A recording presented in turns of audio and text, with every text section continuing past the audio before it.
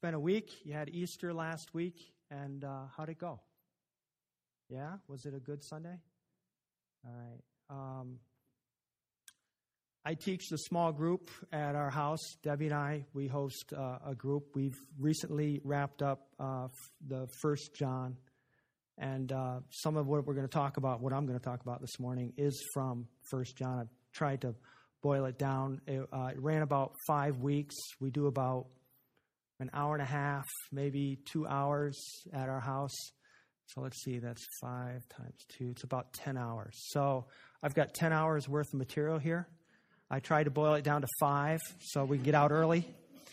All right. Okay, we're going to start with Scripture. I think I have to turn this on. Okay, are we live? There we go. Okay.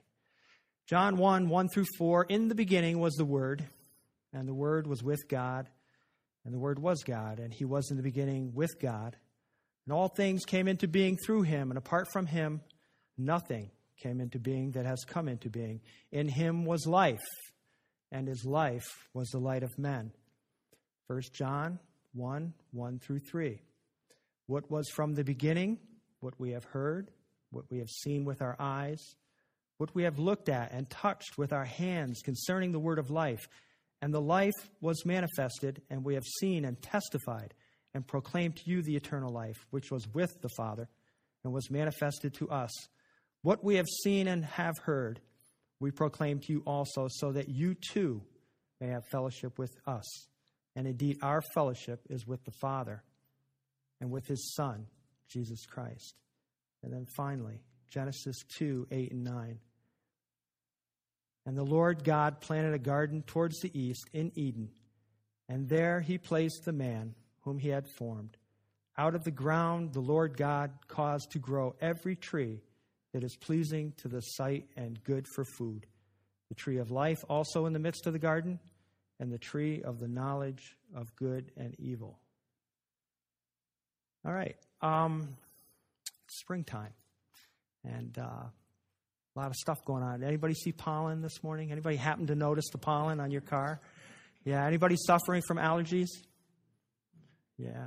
No, Aaron, how is it today?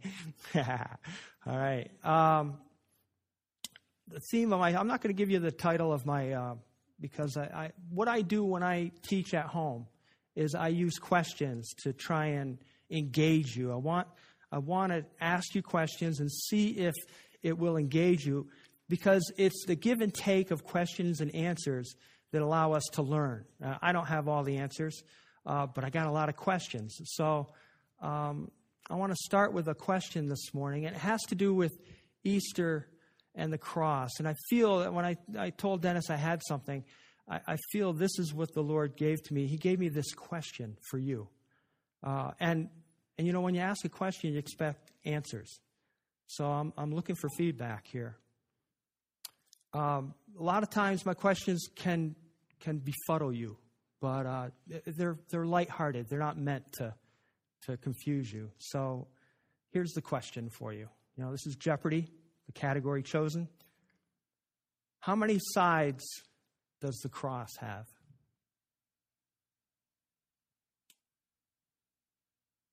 We need the Jeopardy music. I should have brought it. Yeah, exactly. How many sides does the cross have? Who wants to? Anybody? Come on, don't be bashful. We're all friends here. Come on. Well, you know, 6? What did you say? 2? 8? 1? 16, 12? Oh, well, okay. Anybody adding those up? Because we're going to add them up and divide by 7. No. Why did you say 2? I like that. All right. Why did you say 6, Mike? Yeah. The answer is there are 2 sides. There's you go on to the next round. There's the death side and the life side. Did you hear what I said? There's 2 sides to the cross. There's the death side and the life side? What's on the death side? Who can tell me? You just went through Easter. This should be on your mind. Sin. Yeah. Well, then why is that the death side? He died on the cross. Okay. He paid for our debts. He died. What's the life side? He rose. Resurrection. All right? But that's not the real question. The real question is for you. Which side of the cross are you on? Do you live your life on the death side? Or do you live your life on the life side?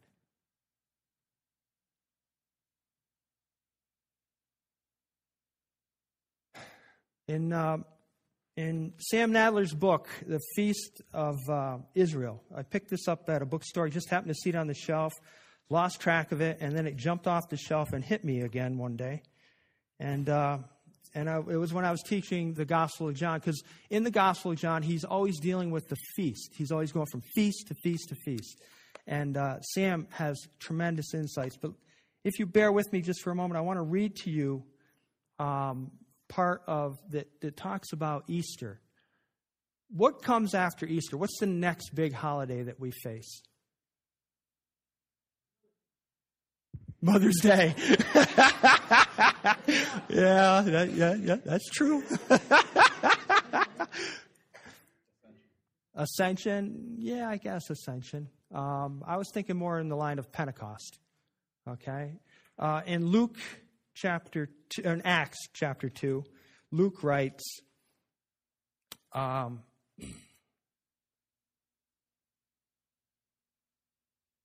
if I can find it.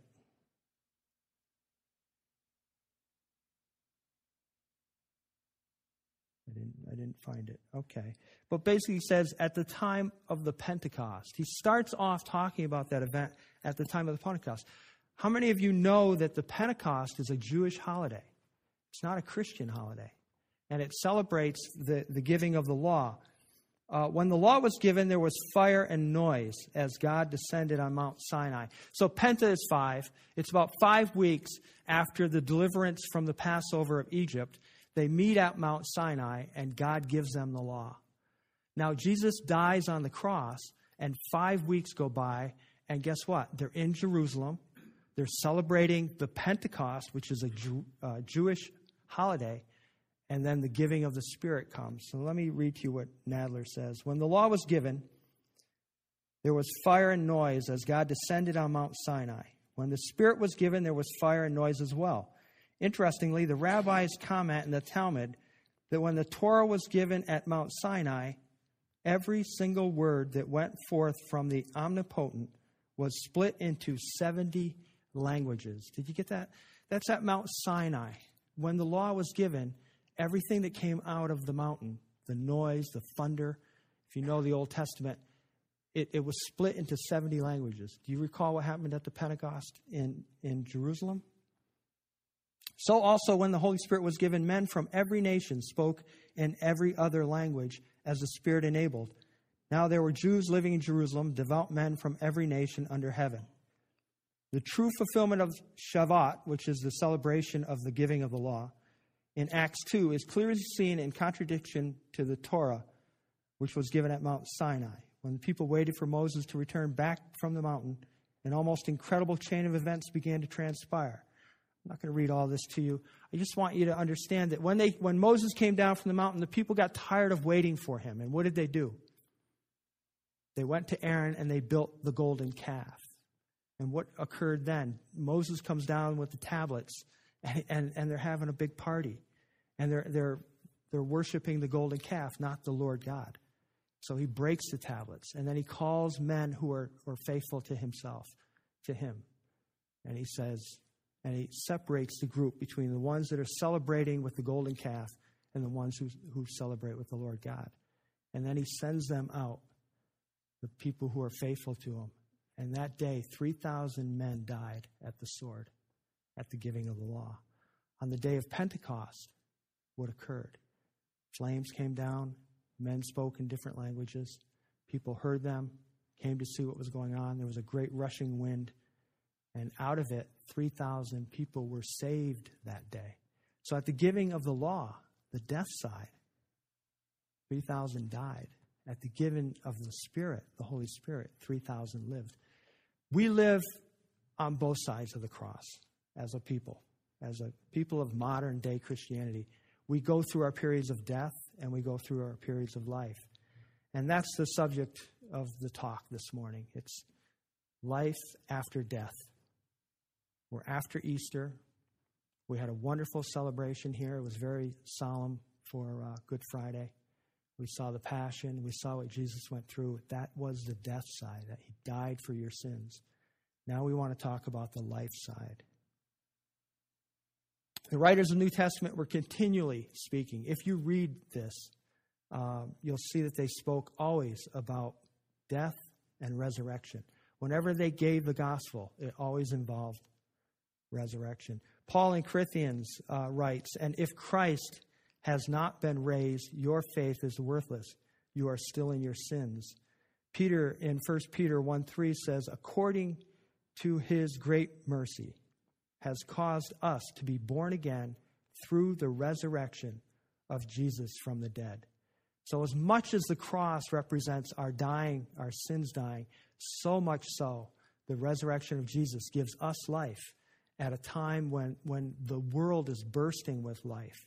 We've got flowers, things are emerging from the ground. It's a wonderful time of year. So if I can, I'd like to pursue this idea of life with you this morning. But before we go there, let's take a quick look at what death is.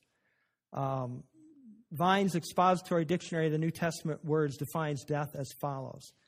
Death is the opposite of life. Glad I bought the book. It never denotes non-existence. Spiritual death is your conscience in existence in separation from God. What does that mean? You ever go through your day and not think of God? You may or may not. You ever go through a moment and kind of leave God behind? You're caught up, something affects you, and you jump off, and you don't really, you just are like, oh yeah, that's right, I should have prayed about that.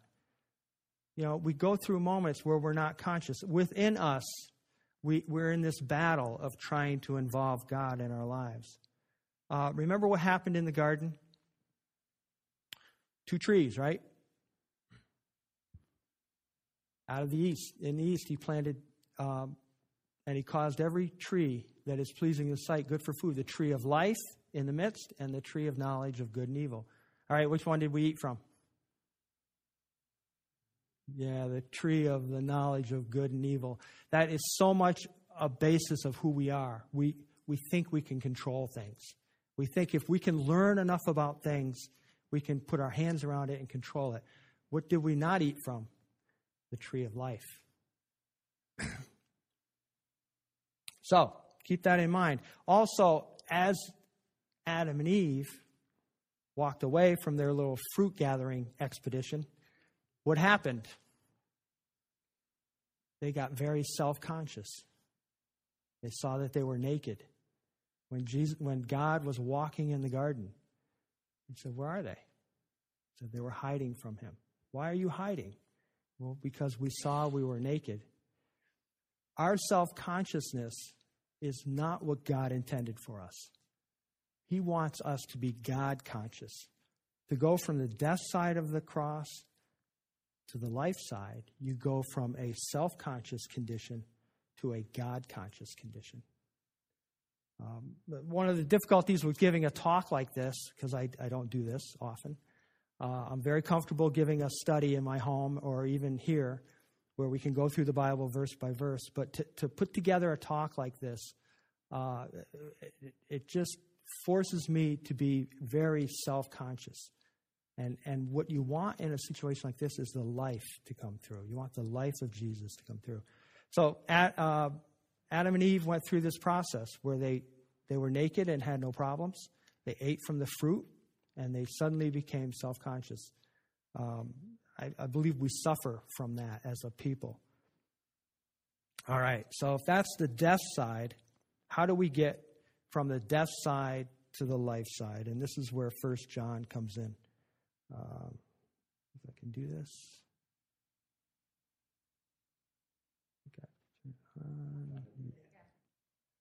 Thank you. All right. I call this the sin exchange. This is 1 John 6 through 10. And I highlighted some of the ifs there. There are 5 ifs here. What are ifs? When you see an if, what is it? A condition. It's a condition statement. If you were a programmer, you would build your program around if. If this, then that. Based on the result, you would move in this direction or in that direction. John does that for us in 1 John 1 through 6. And it can be very confusing. Let me read it to you. If we say that we have fellowship with him and yet walk in darkness, we lie and do not practice the truth. But if we walk in the light, as he himself is in the light, we have fellowship with one another, and the blood of Jesus, his Son, cleanses us from all sin. If we say that we have no sin, we are deceiving ourselves, and the truth is not in us. If we confess our sins, he is faithful to forgive us our sins and to cleanse us from all unrighteousness. And if we say that we have not sinned, we make him out to be a liar, and his word is not in us. All right, so what is it? Are we sinners or not sinners? Okay, all right, good answer. But if we walk in the light as he himself is, like we have fellowship with one another, and he cleanses us from all sins. Are we sinners or not sinners? We're still sinners. All right. So what we see here, what John is giving us here is, first of all, verse 9 is the key. You want to start the car, you need a key. You're stuck in self-consciousness. You can't seem to get the God consciousness out. You're always thinking about yourself. You're relating to other people by the way you relate to yourself. We all do this. We are all stuck in that sin cycle. So if we come to verse 9, if we confess those sins, he is faithful to forgive us our sins and to cleanse us from all unrighteousness. That's the key. That gets us from the death side to the life side. Who did John write this to? Believers or non-believers? Believers. What John is doing for us here is he's giving us a dynamic. This is not a static. You're not, before God, you're perfect because of Jesus' death. Praise God. But in life, we're constantly flowing from the death side to the life side. And we need verse 9 to get us back to the life side. One of the key themes, there are many things that John does in his gospel and in his letter. He concentrates on 3 main words. Those are light, life, and abide. And if you begin to work with those 3 words, work it into your heart, you begin to feel his presence and get out of that death side and into the life side. All right. So that's the sin exchange. When you're stuck in sin, you're not sure which way you're going, come to these verses. Let them work with you. Let them abide in you. All right. These are 3 names for Jesus and a promise. Now we're going to try and work on the life side a little bit. John 14:6 says, I am the way, the truth, and the...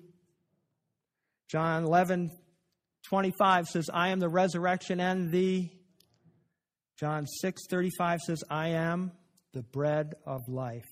And John 8:12 says, I am the light of the world. He that followeth me shall not walk in darkness, but have the light of life. I don't know if anybody heard Dennis's prayer when he was done singing this morning, but he prayed that we might have life this morning. He worked that in. It was wonderful. You ever buy a car?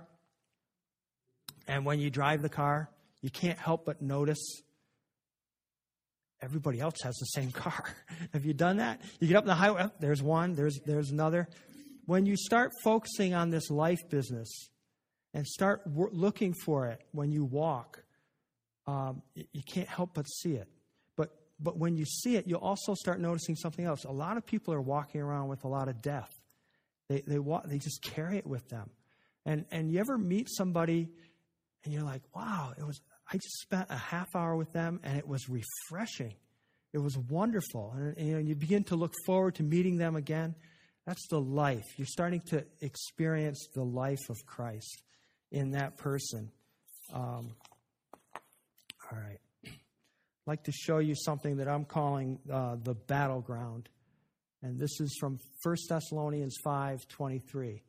Now may the God of peace himself sanctify you entirely, and may your spirit, soul, and body be preserved complete without blame at the coming of our Lord Jesus Christ. A couple things to notice here.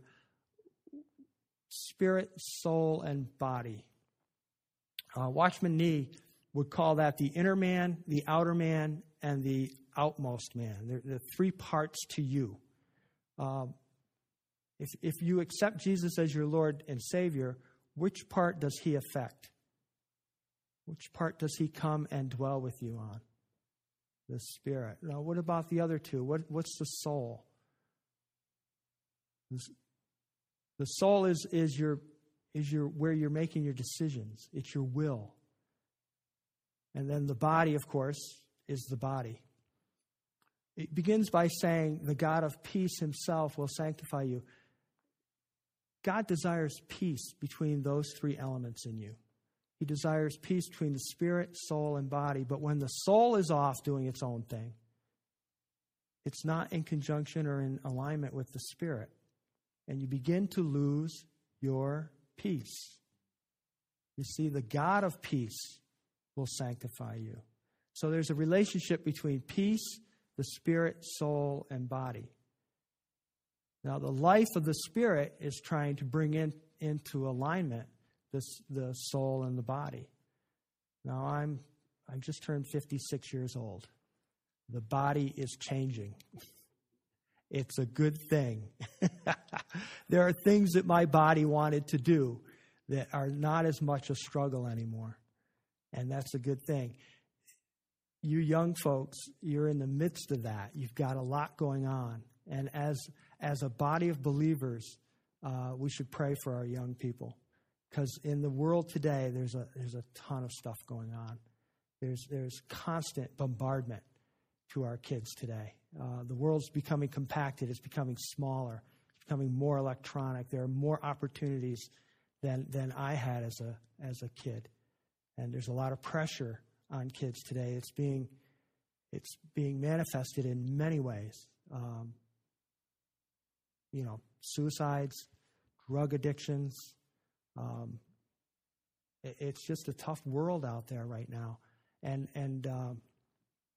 a lot has to do with the body. If you watch TV and pick up how many things on commercials focus on the body, and they're always drawing you in some kind of a direction, or they're appeasing to your needs that you have in your body.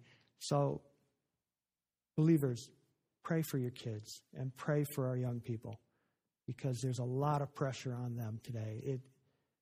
I can't tell you how many conversations I've had with parents whose kids are going through troubles. Good kids, not kids who go looking for it, but the trouble comes and finds them now. And that, of course, affects the soul. And then it puts it at war with the spirit if you're a believer. If you're not a believer, then your spirit could be anywhere. But this is the battleground, these three things. And God desires peace for you between those three elements. If he's given you his spirit, then the battle for us is to go from the death side in our soul and body into the life side. And the word that John uses repeatedly is abide. Abide in me. Abide in me. It's difficult. It's a struggle. All right. Chapter 4 of 1 John. So I want to move on now. I want to get into how this transaction takes place. We know the transaction takes place at the cross. But what is the transaction? In chapter 4 of 1 John, I was going to put it up here, but it's too long. I didn't want to get that involved with it. And we want to move along this morning.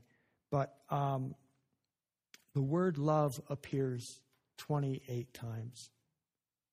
If you read your Bible and you see the word love 28 times, what's that telling you? It's important. That's right. Yeah, it's important. It's important. And in the same way, we need to exchange our self-consciousness for God's consciousness and love. So John says, do not believe that I am in the Father. He's talking to Philip, and the Father is in me. The words that I say to you, I do not speak on my own initiative, but the Father abiding in me does the work.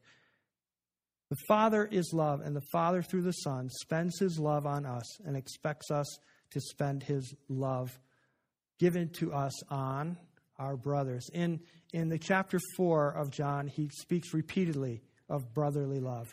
If you are in the Spirit, you love your brother. If you're not, you do not love your brother. He goes back and forth.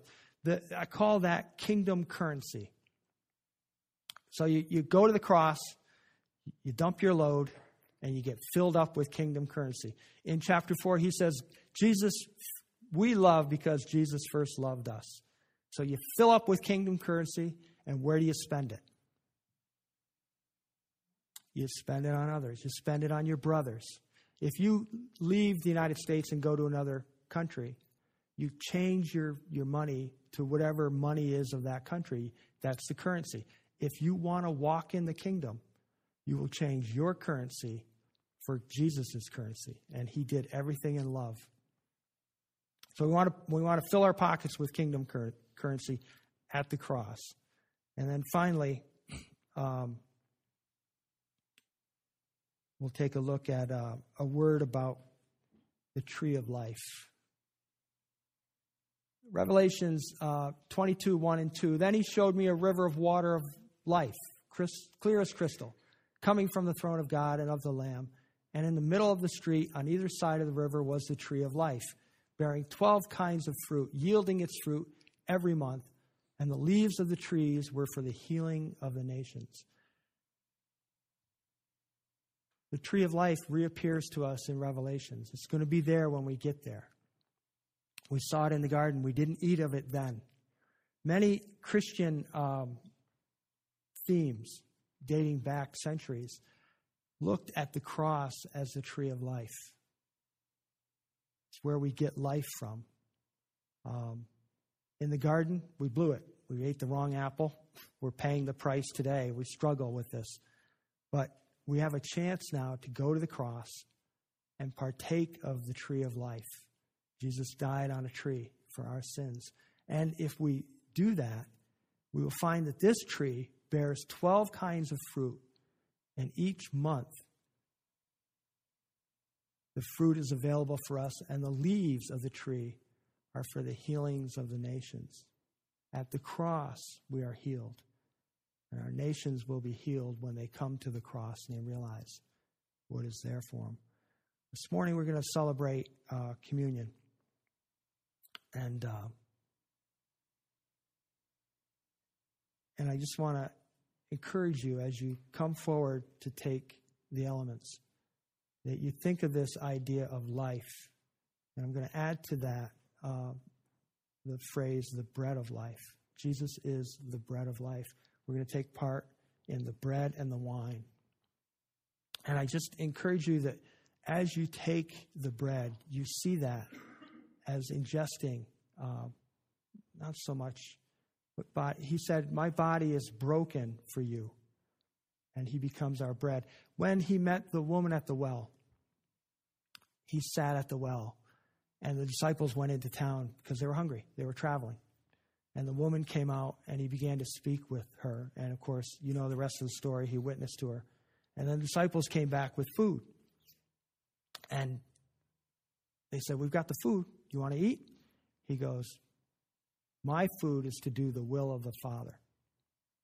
And they said, where did he get the food from? Did the woman bring him the food? They didn't understand. The bread of life satisfies us. If you abide in him and you take him in and you make him your focus, allow him to bring you the life that we gain from the cross, then he will satisfy your needs and your wants and your desires. This morning, as we come forward, I'm going to move aside and I'm going to invite you to come forward, take the elements. We'll sit back down. we'll pray and take. But think of Jesus as your bread, as your provision, as the thing that provides for your life so that you, having been spent extravagantly on the cross by God, his Son, can then in turn procure his love so that you too can share that love generously and not hold it back. You know, it's easy to love the lovable, but it's difficult to love the unlovable. And as Oasis grows here as a church, people will be drawn here not by how nice the space is or what programs that we can come up with to meet people's needs, but they'll be drawn by your love for them. Unconditional love, agape love that is spent lavishly on you. And in turn, God desires for you to spend it lavishly on your brothers who are even here who are hurting and need prayer.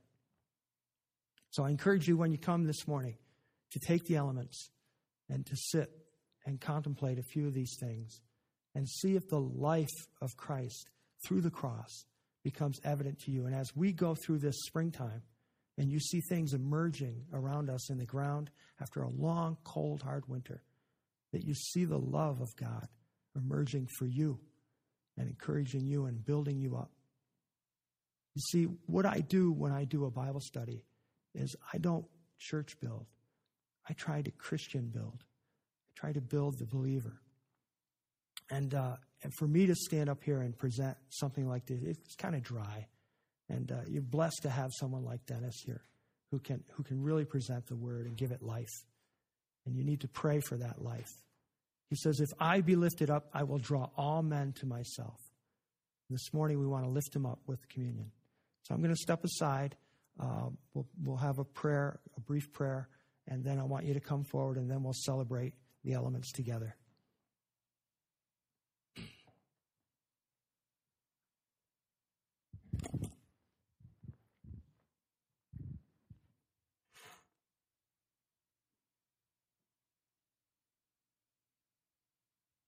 Lord Jesus, we thank you that you're here this morning. We thank you, Lord, that I was very brief in my message so that we can get out and enjoy that sunshine. And I thank you, Lord, for Oasis, that you've planted this church here and you're calling it, Lord, to do wonderful things. But, Lord, it will not be accomplished without your life. It needs to be accomplished on the life side of the cross, not the death side. And I pray, Lord, that as we celebrate your communion and do it in remembrance of you, that you would give us that life this morning in Jesus' name. Come forward when you're ready.